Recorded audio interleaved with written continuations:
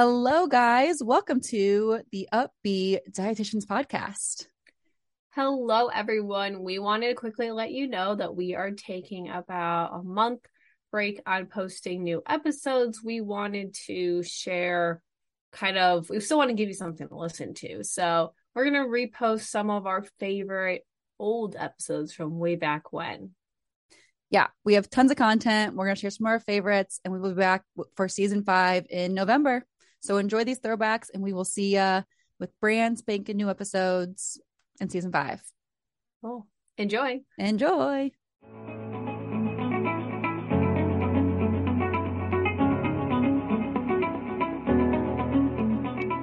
I'm Emily. And I'm Hannah.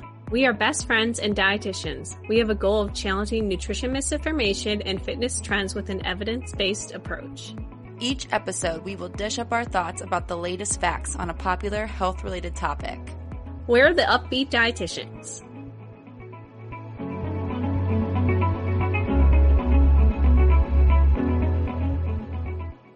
Hello, everyone. Welcome back to another episode of the Upbeat Dietitians podcast. Hello, everyone. Welcome back to the pod. Today, we are joined by another very special guest. We have Kayla Bechman with us, a registered dietitian and a fellow Purdue grad. So cheers to that. And we have a very awesome episode planned today. So we're going to go over with Kayla all about dieting, diet culture, which you guys know that Emily and I are very passionate about as well. So it'll be so good to also get another RD's perspective on all of that. So that's what we got planned for today. Kayla, thank you for being on the pod. Thank you for having me. I'm so excited to be here. I love your guys' podcast. I've listened to like every episode. Oh, we love that. Yes. So to kind of get us started, we always like letting you guys talk about kind of what you do and what your kind of job looks like from the day to day, as well as if you want to touch on any of your background and education, as well as any fun hobbies that you like to do in your free time. Yeah. So I went to Purdue with Emily and Hannah and went through the coordinated program with Hannah. So that was a lot of fun. Most of it. And after I graduated, I became a dietitian and then got a job at a nursing home and rehabilitation facility. And so I'm still with the same company, but I actually just changed buildings. So I'm in a new building now and loving it. So, you know, I work with a lot of different people. I work with a lot of different ages, mostly, you know, the geriatric population, but definitely we see some younger people come in. And being a dietitian at a nursing home is, you kind of wear a lot of hats. I think a lot of my family and friends still don't really understand what I do. It's not making diet plans and telling old people to eat vegetables. I get that a lot. I, you know, assess every new resident. I'm assessing their nutritional status. Weight loss is a really big problem in that population, and weight loss can lead to malnutrition, which can lead to a lot of poor outcomes. Especially when a lot of these people come in and they have a ton of different, you know, disease states. And so malnutrition can kind of just add on to that and make their outcome worse. So I assess for that. I assess, you know, what diet they should be on, if they need any nutrition supplements. And then I'm also responsible for any tube feeding residents we have. So at my old building, I was managing like 10 tube feeds. It was a lot. At this one, I only have one, so it's not quite as hectic.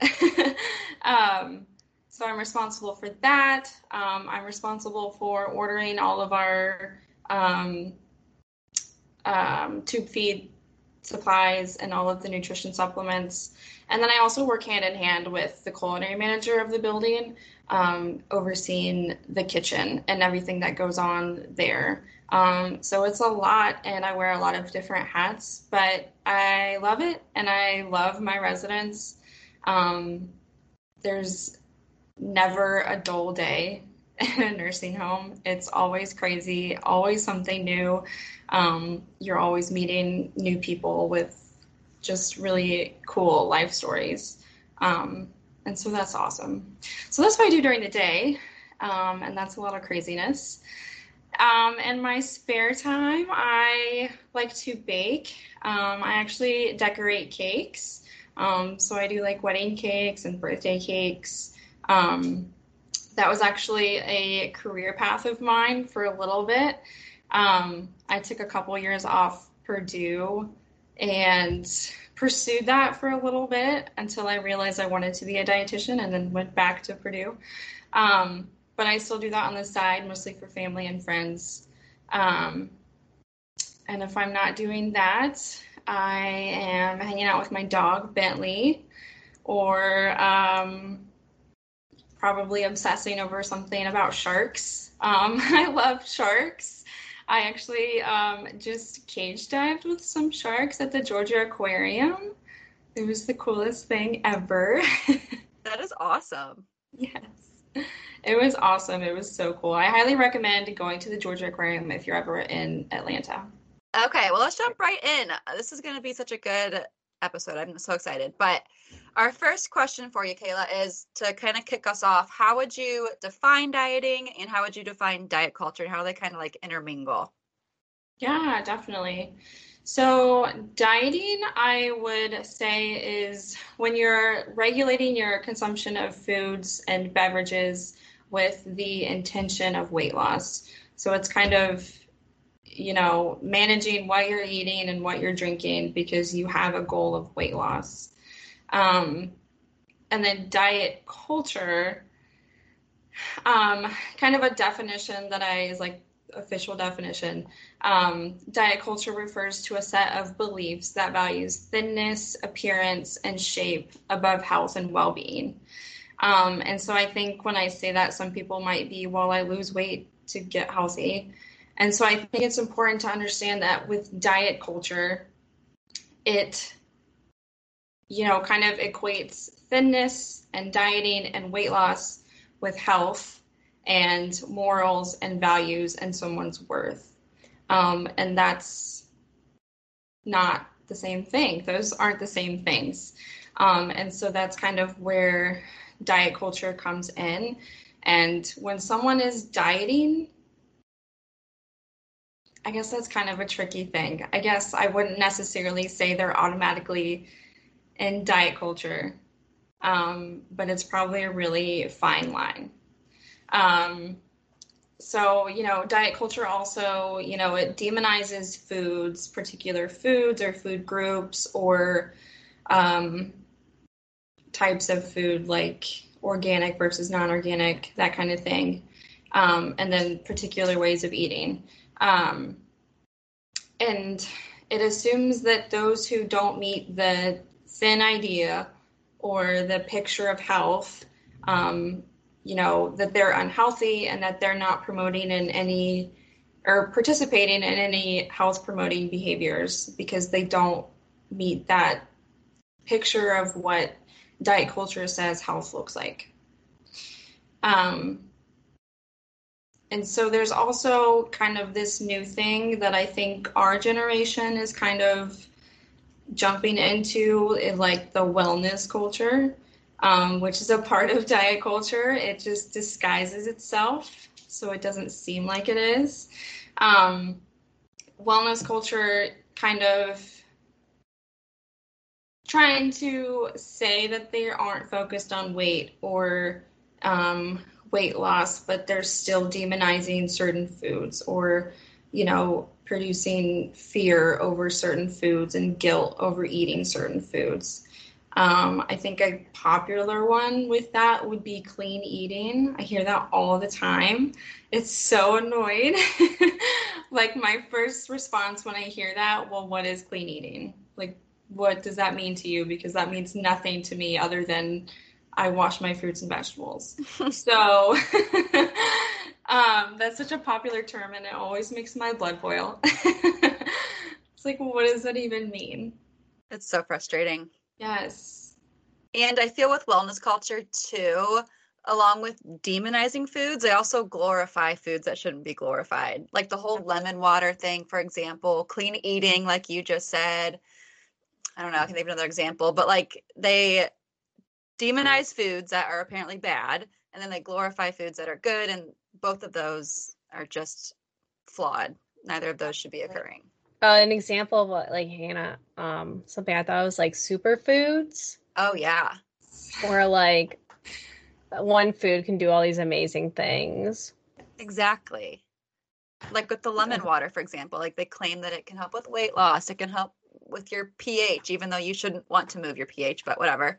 It can help with like boosting your metabolism, like all these things, when whether those are true or not, I guess I'm simply gonna say they're not true, but you can't glorify a food for doing those things because no one food can magically be a cure-all. Exactly. Yeah. Especially like apple cider vinegar. Oh, it's another good one. Mm-hmm. They started to make it into gummies, and I'm like, why? Like, I have so many patients that take those. It's insane the amount of times I would say you don't have to take those unless you want to. They're basically just expensive, kind of gross candy. Yes. So, kind of, we've already discussed kind of what diet culture is, what dieting is, but people are maybe wondering, like, why are these all bad things? So, Kayla, would you be able to go over maybe like a couple of the most popular, most frequently seen negative effects of dieting and diet culture in kind of everyday life? Definitely. So I think the first one I'm going to say is kind of a shocking one. And most people, when they hear it, they're like, what are you talking about? So dieting is the #1 predictor of weight gain. So 2/3 of people will regain the weight that they lost. And I think somewhere there might be a time frame with that. But I think that can be shocking for people to hear because dieting is for weight loss. But dieting is the #1 predictor of weight gain.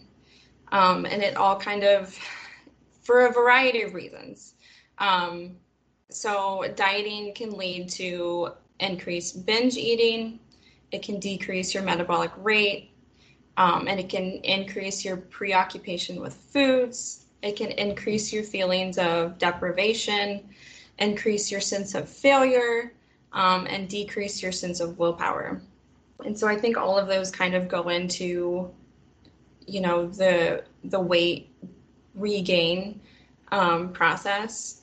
And I think one of the biggest like examples of this is with the Biggest Loser show. And I'm sure you guys have heard of this. But they did a study on some of the contestants of The Biggest Loser, and found that after, you know, they had lost the significant amounts of weight in, you know, a somewhat short time period, they had decreased leptin levels, which leptin is the hormone that kind of tells you when you're full. So when it's lower, you're going to feel hungry, and when it's higher, you're going to feel full. And they also had slower metabolism. So all of these contestants regained all of the weight they lost.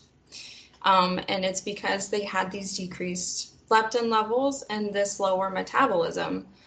But the thing is, even after they regained all their weight, their hormone levels and their metabolism didn't return to what it was prior to when they lost weight.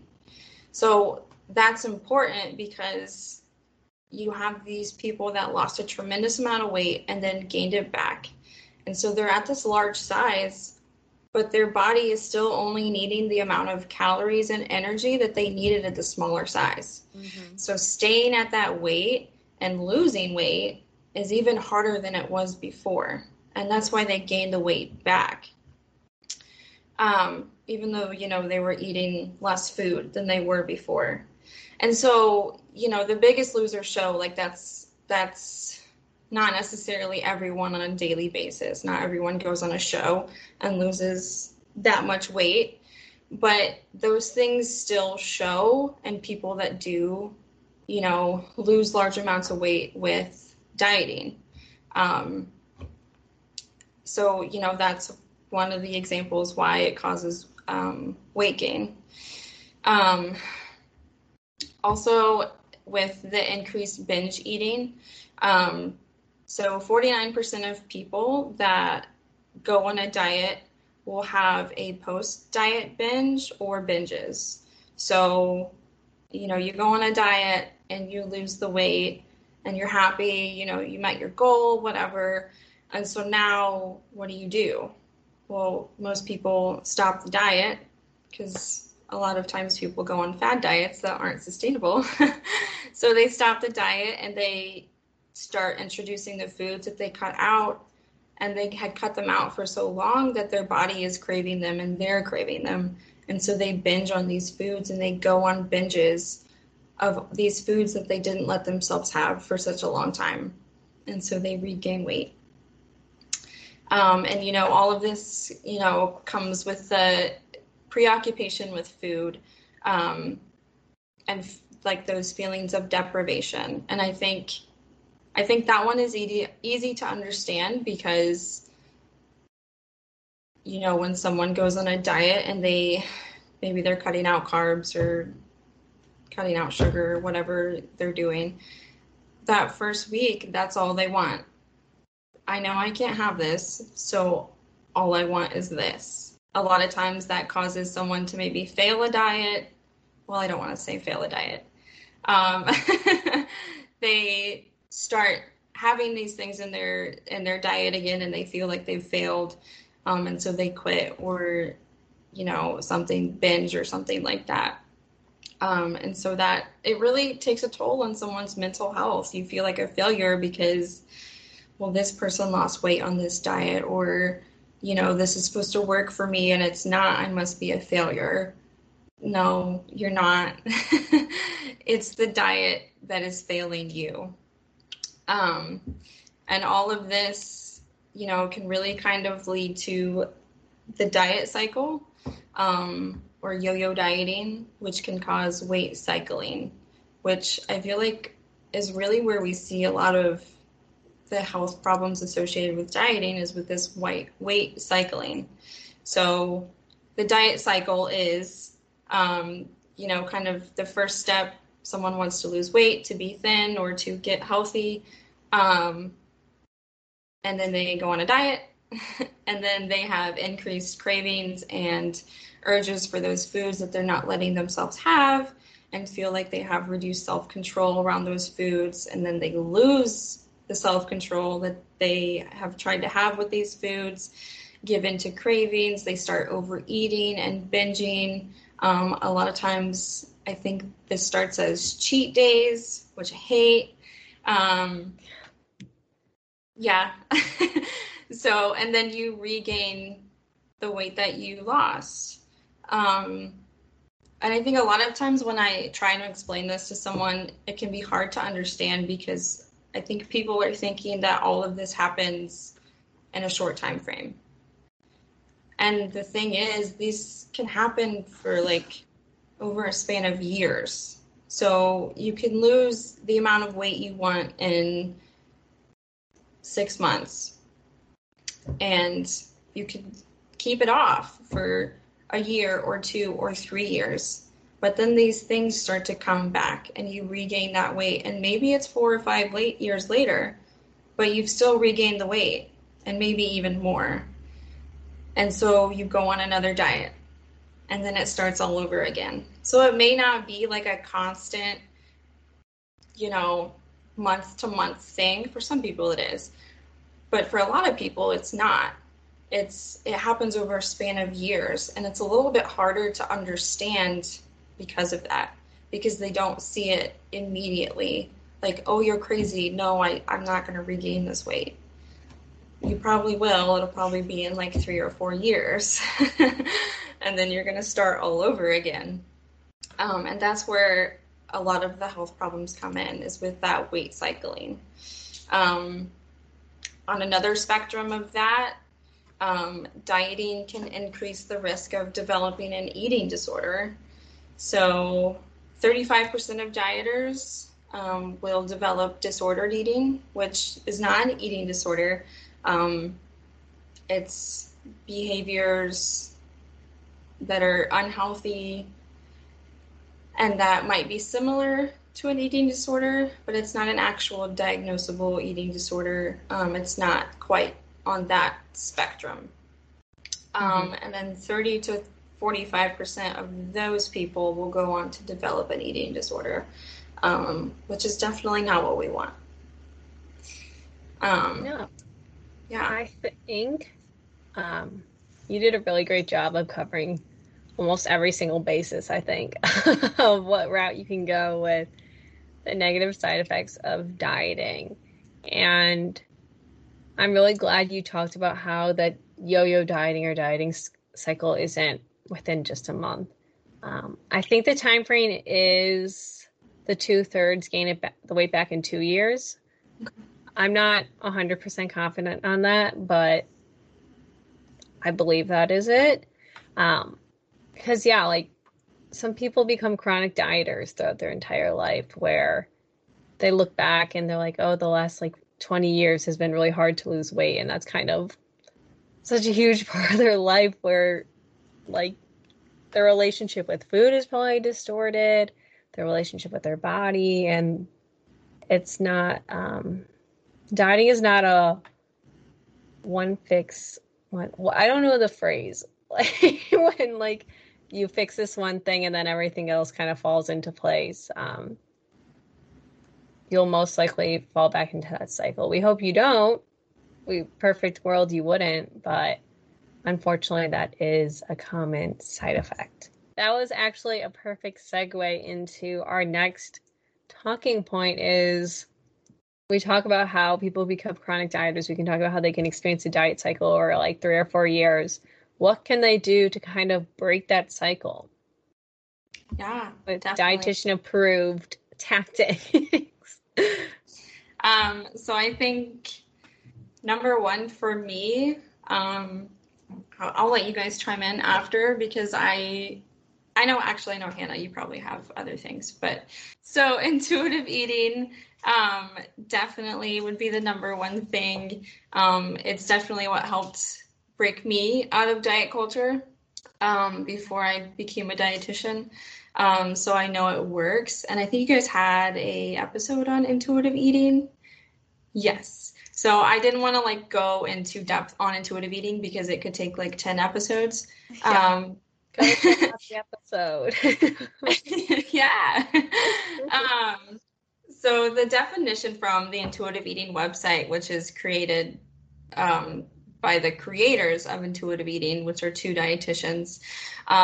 Intuitive eating is a self-care eating framework which integrates instinct, emotion, and rational thought, and is a weight-inclusive, evidence-based model with a validated assessment scale, which is probably just important for us.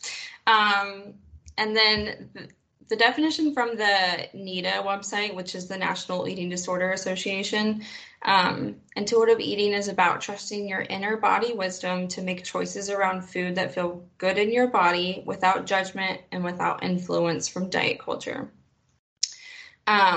So there's 10 principles to intuitive eating, and I'm not going to go into any of them, but the purpose of them are to help you normalize your relationship with food and with your body.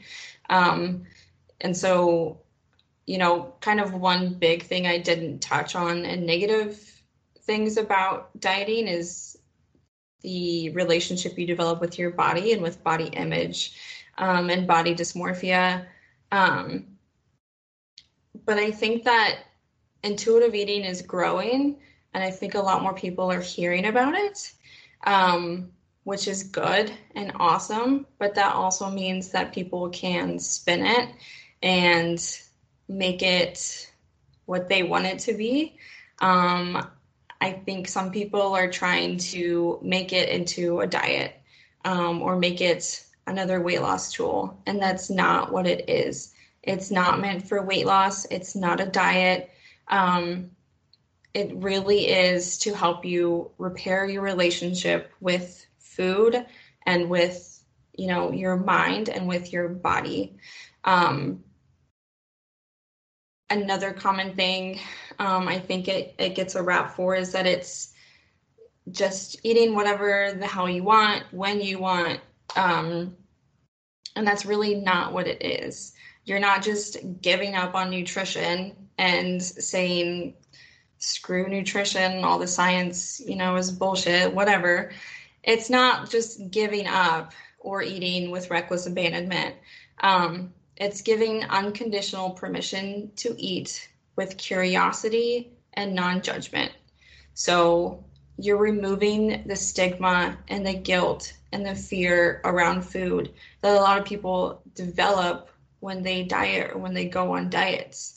So, they have these stigma about carbs or sugar or something else that's popular right now. I don't like so any food. Every food is demonized at some point. Basically every food in the world, yeah.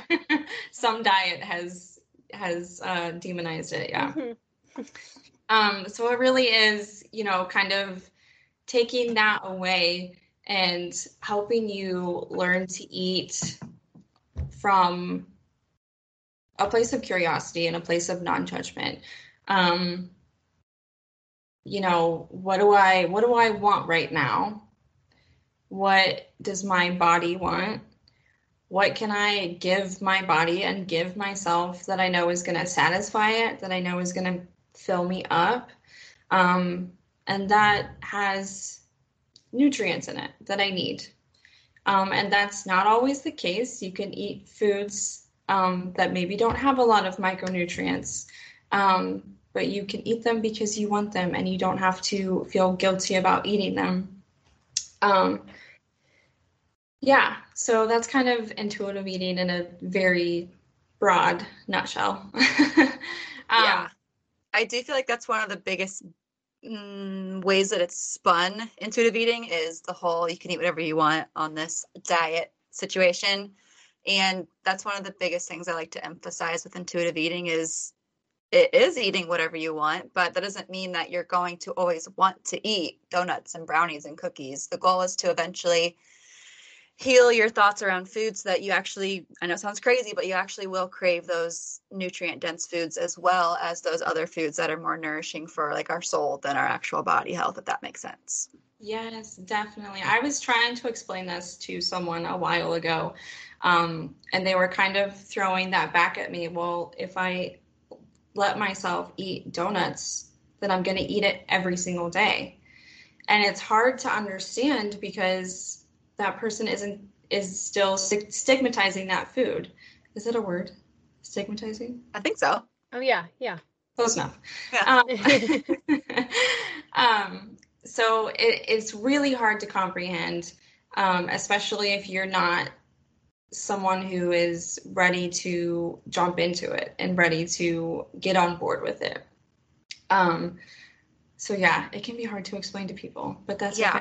And like if you are just starting it, you might have that period where you do overeat those foods that have been forbidden in your life for so long. But that doesn't mean that once you are a full-blown intuitive eater, that's going to be your life forever. It just is going to be a learning curve for sure. 100%. And if you're eating donuts every day, I could bet you're not going to feel good. Exactly. Right. That's what I said. Like, you're not going to want to. Yeah.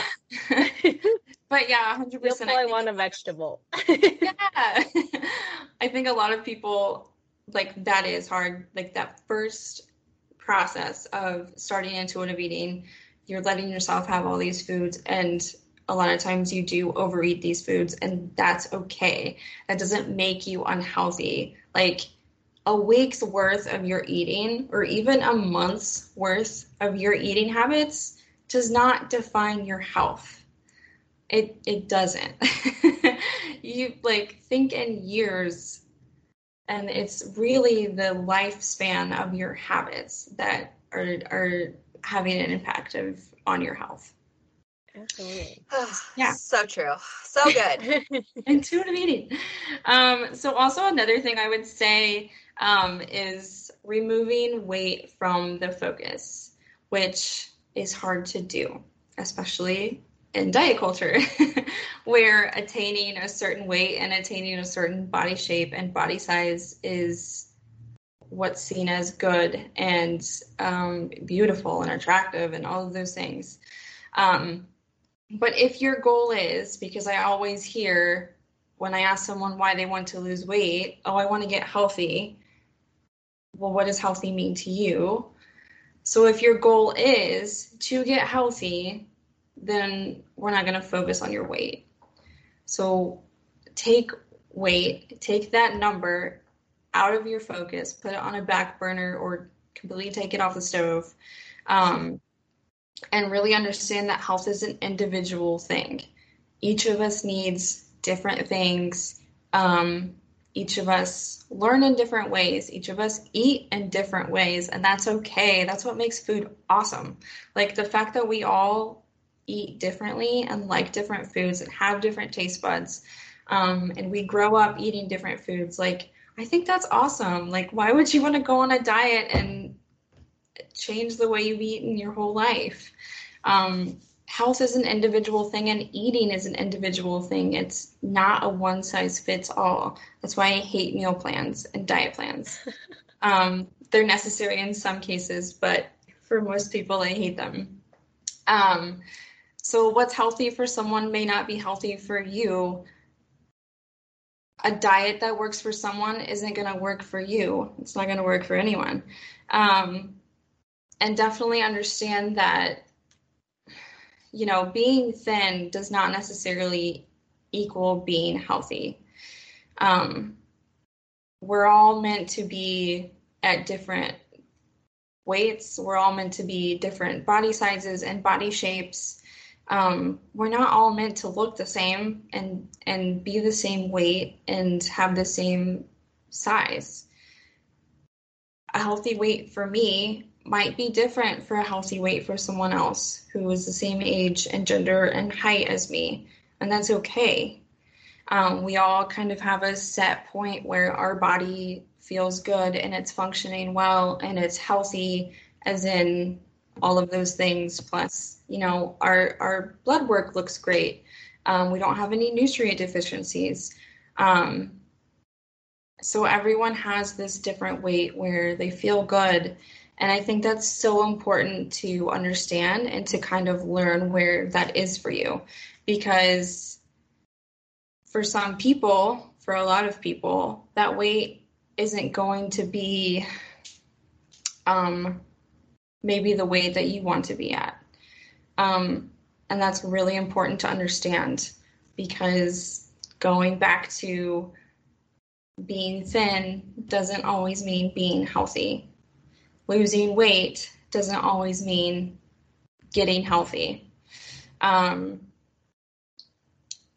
You know, along with that, you know, when people lose weight, it's not always because they're trying to lose weight. A lot of people might lose weight because they are sick, because they've had a death of someone they love. Maybe they're struggling with a mental illness. Maybe they have an eating disorder. And I always like to promote not commenting on someone's body or someone's weight loss or weight gain, because you don't know the reason behind it. You don't know if it was intentional or not. And it could be a really serious thing that they have going on in their life, and that's why they lost weight. And now you're telling them that, oh, wow, you look great, you lost weight. Well, they didn't mean to lose weight, and they actually have this major thing happening in their life. But now you've told me that I look great, so I have to stay at this size or I don't look great. That's such an important thing to understand too. Like, we don't need to comment on other people's bodies or weight loss or weight gain. Just keep it to yourself. Everything you just said. Like, yes. There's so many more interesting things to talk about than someone's weight. Yes. Just keep it to yourself. Mm-hmm. So those are all amazing ways that people can kind of get out of this diet cycle. Additionally, you don't have to do it alone, which is another thing. There's a lot of awesome support groups online. You can follow. There's so many anti-diet culture dietitians on social media. It would be hard not to find one. Such a really try. Yeah. And also, if you need that personalized help, you can always seek out a dietitian.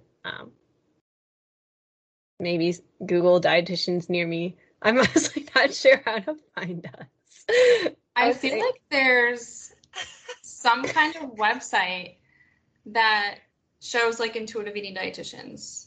Oh yes, that too. Yeah. Does that sound familiar? Yes, that's a thing. We can link that below. We'll link that below. Yeah, I'm only like, we're a mystery. I feel like most people find, like in general, people like dietitians who do this like online, I feel like is the biggest thing, like social media. Yeah.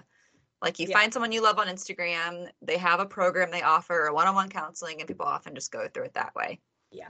And even if they don't have any of that like advertised, you can always message them, be like, do you know anyone that you can refer me to? And then there you go. So are kind of leading into, I was eventually getting there to this next talking point. My transitions are just never great. But Kayla,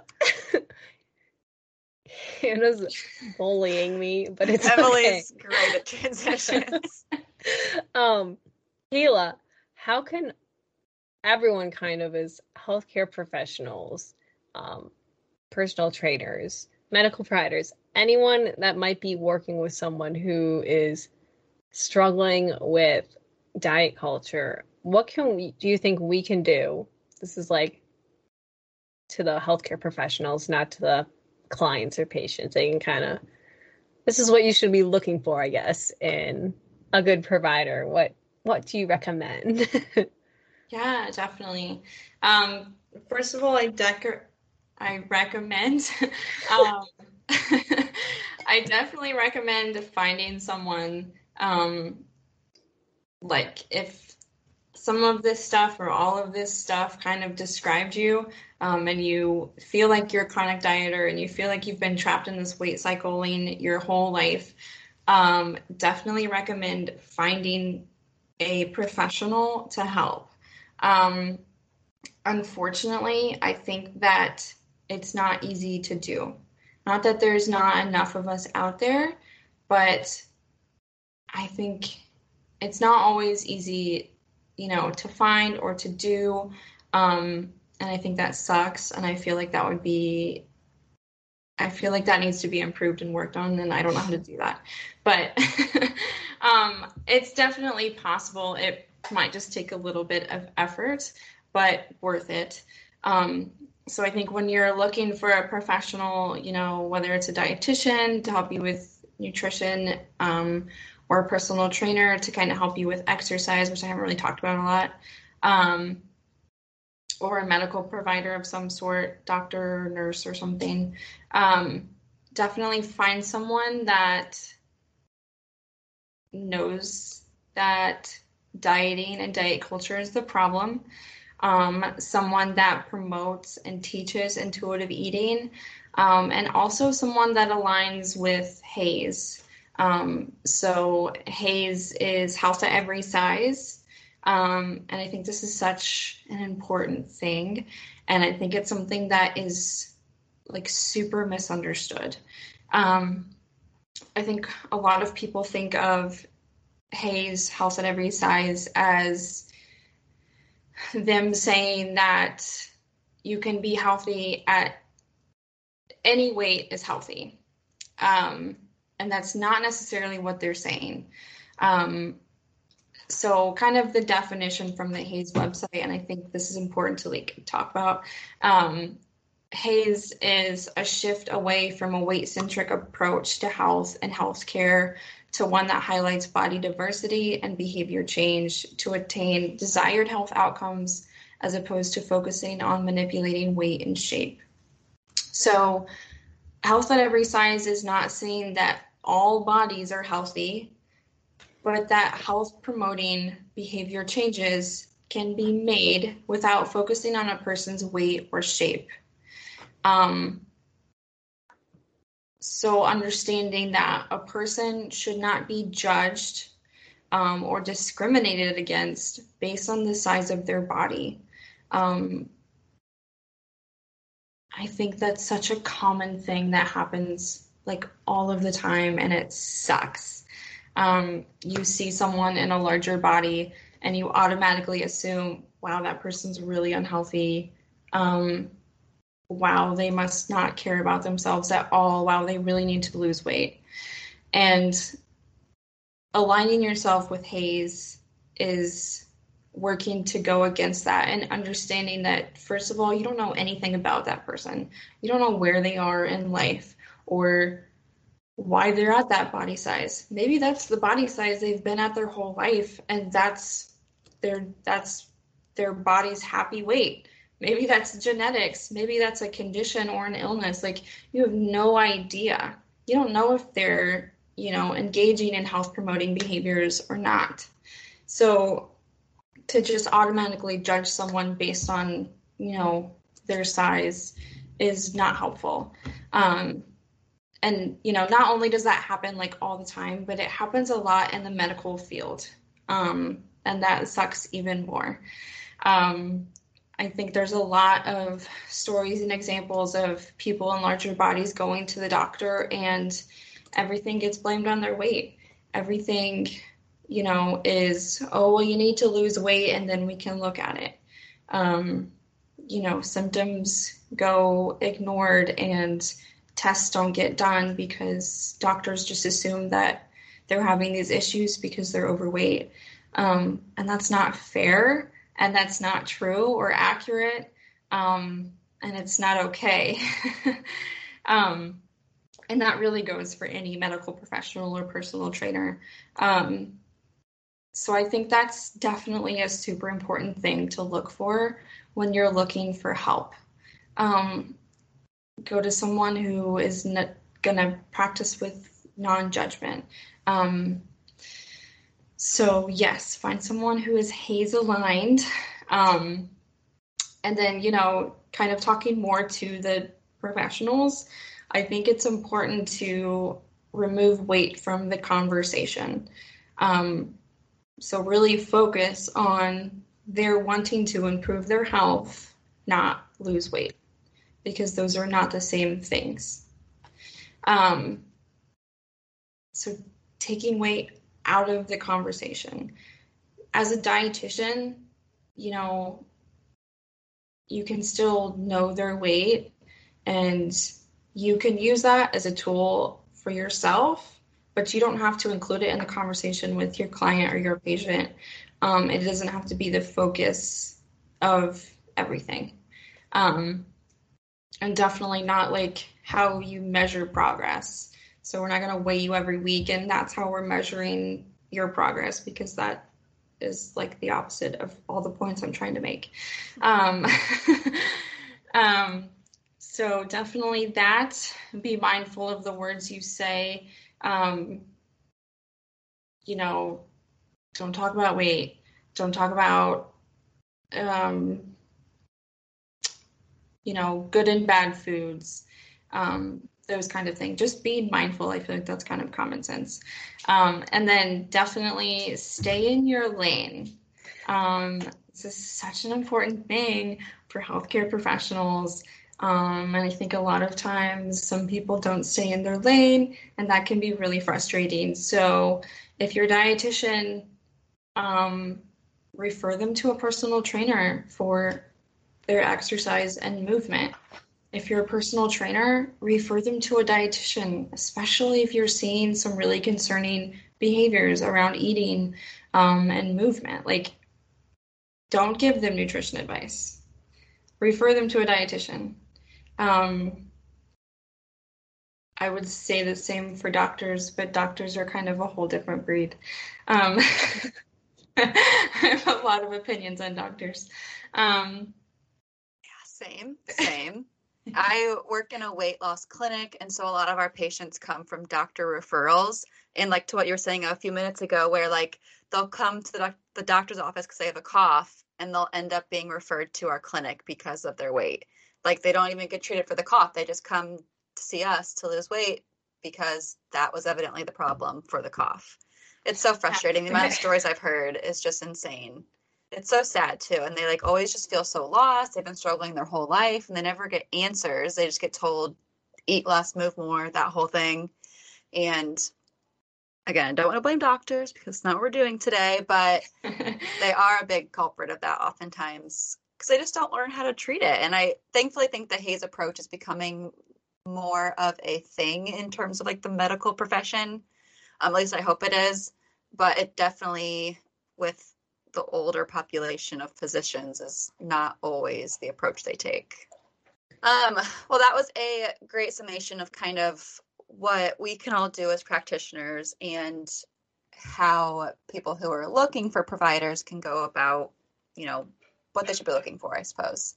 Kind of along with all of this, so in terms of like diet culture, dieting, do you have any personal experiences, you've either had like in your own life or that you've seen on social media or that maybe like patients or friends or peers or whoever that have experienced that you kind of want to share to kind of just keep on building the awareness about all of this? Definitely. I think that I kind of fall into the same boat as a lot of dietitians. Not all dietitians. I don't want to make that categorization. But I think a lot of dietitians struggled with eating, struggled with dieting, struggled with disordered eating. I think a lot of dietitians struggled with eating disorders. And then, you know, through all of their treatment or recovery, you know, they want to help other people. And so they become a dietitian. And I was the same way. Definitely struggled with disordered eating for a large portion of my life, since middle school. And not necessarily something that I learned from my parents or anything. But you can't escape it. It's literally everywhere, which is terrifying. And for young kids with, you know, impressionable minds, it's everywhere. It's out there, you know, even if you're not seeing it in your home or from your parents, it's everywhere. So struggled with a lot of disordered behaviors through middle school and high school and college, and they all kind of shifted, you know, from restriction to binging to, you know, kind of like the orthorexic behaviors of, oh, I'm just being healthy, when really you're not eating enough and you're exercising way too much. And I kind of was called out on it by someone, and that's kind of when it really, you know, became apparent to me, like, I have a problem. This isn't okay, and this isn't healthy. And it's still kind of, you know, with those being healthy, like macro counting and counting calories when, you know, it's still not healthy and you're still in a really restrictive place. But you're telling yourself that you're being healthy. For me personally, I found intuitive eating dietitians on Instagram. And that's really what started kind of my recovery for me. And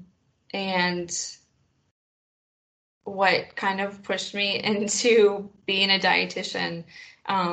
So when I had that break from Purdue, that 2-year break when I was pursuing baking, that's when I kind of discovered all this, and really tried to, you know, work on it and work on recovering, and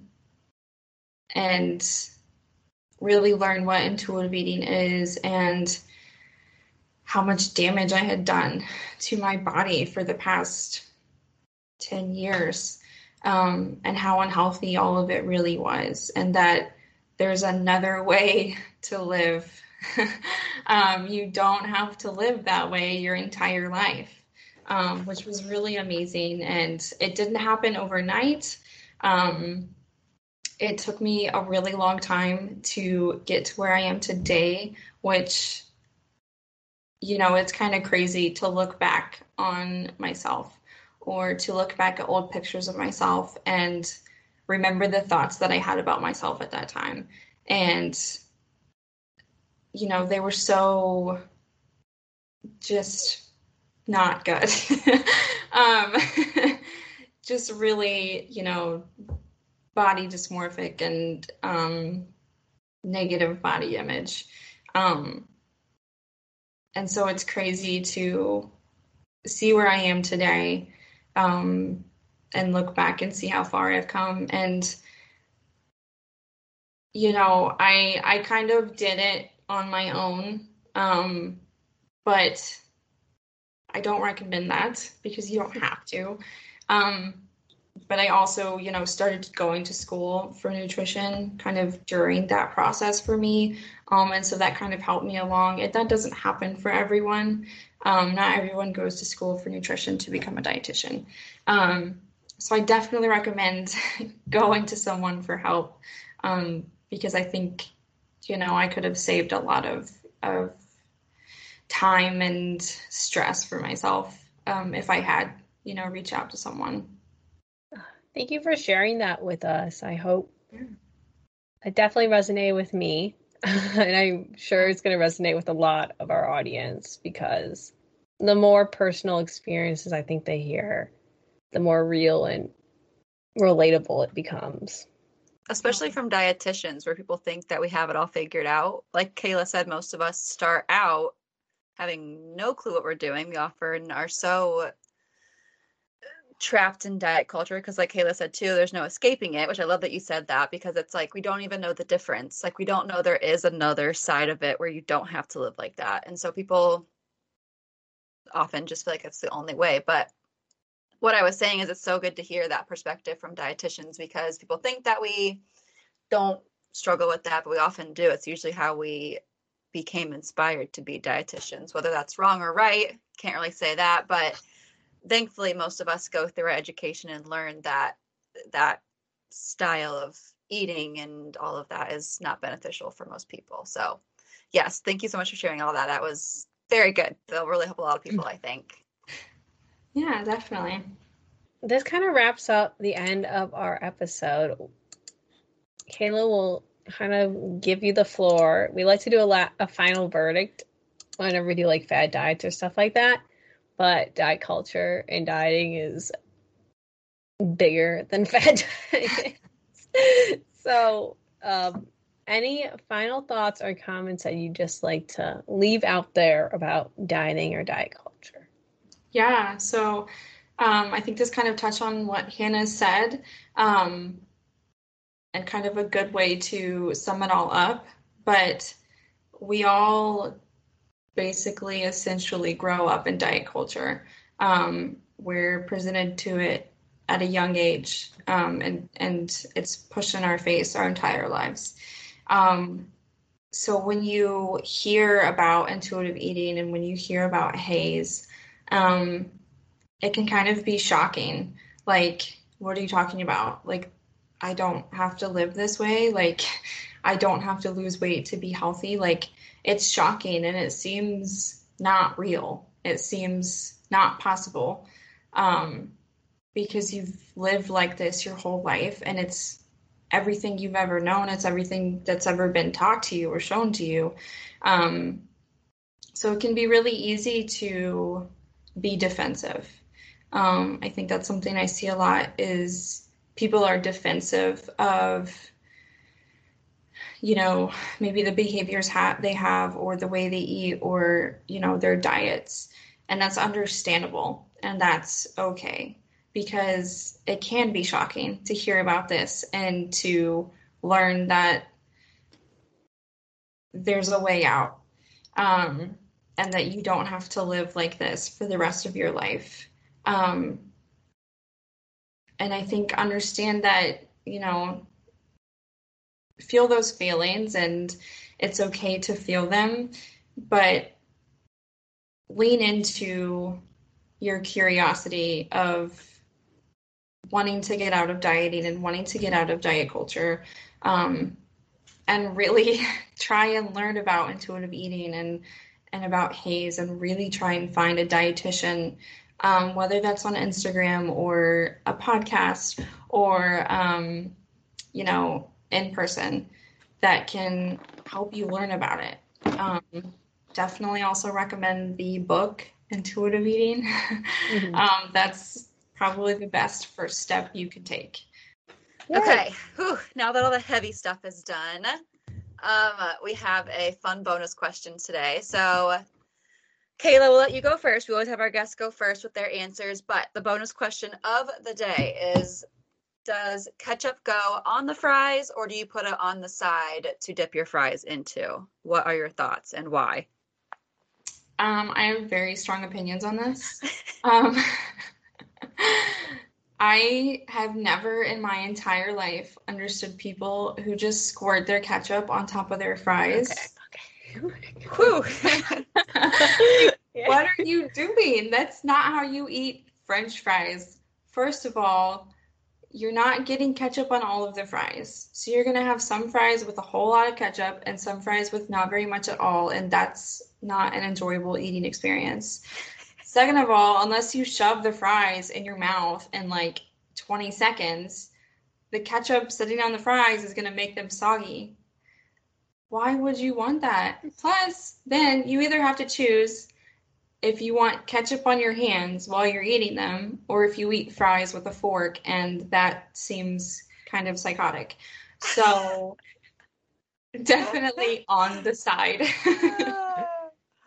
Yeah, that was my biggest thing is like, do you get your hands dirty and like risk like picking around, or do you use a fork and look ridiculous? Right? Yeah, I'm on the same page. I don't even need to say anything because you already got all the points I was gonna bring up. Now I kind of like ask every person that we ever meet on the podcast, like, which one is it? Because I feel like everyone agrees, but there gotta be some weirdos who don't, obviously, or this question wouldn't exist. Yeah. But I feel like this is one that, like, if they put it on top, I don't know if, like, I want to eat around them. I'm like, what other crazy things are you doing? Yeah, right. What other lengths will you go to? Right. Kind of wrap this all up. Kayla, the audience wants to hear. I already know they're asking, where can they find you besides this one episode? I do have a Instagram page, a nutrition one. It's called Making Nutrition Simple. I don't say I'm great at posting, but I try to be. It's a goal of mine, but I do have some stuff on there, so. Cool. Check it out, guys. We'll also link it if you don't want to put in your search engine. For whatever reason. It's a really hard one to spell out, so I get it. All right, Kayla. Well, thank you so much for being on the podcast. This is such a good perspective that you provided for us and for everyone listening. I think this will be such a good episode for people to hear, and we just really appreciate you coming on. Thank you so much for having me. I loved it. Yay. All right. Be sure to tune in next week for another episode of the Digestions Podcast. Good job, girl. All I'm saying before I mess up anything else. Good job, girl. Alrighty, everyone. Have a great day. Bye. Nice job. Okay, bye. Thank you so much for tuning in on this episode of the Upbeat Dietitians with your hosts, Emily Krause and Hannah Thompson. We appreciate you all so much for continuing to support us. In order to support us and sustain the success of this podcast, please subscribe and leave a rating and review. If you'd like to provide us feedback for future episodes and guest stars, follow us on Instagram at the Upbeat Dietitians. Lastly, you can show us support by providing a monthly donation using the link at the end of our bio. Once again, thank you so much for listening today, and stay tuned next Wednesday for a new episode. Until then, we hope you have a wonderful rest of your week.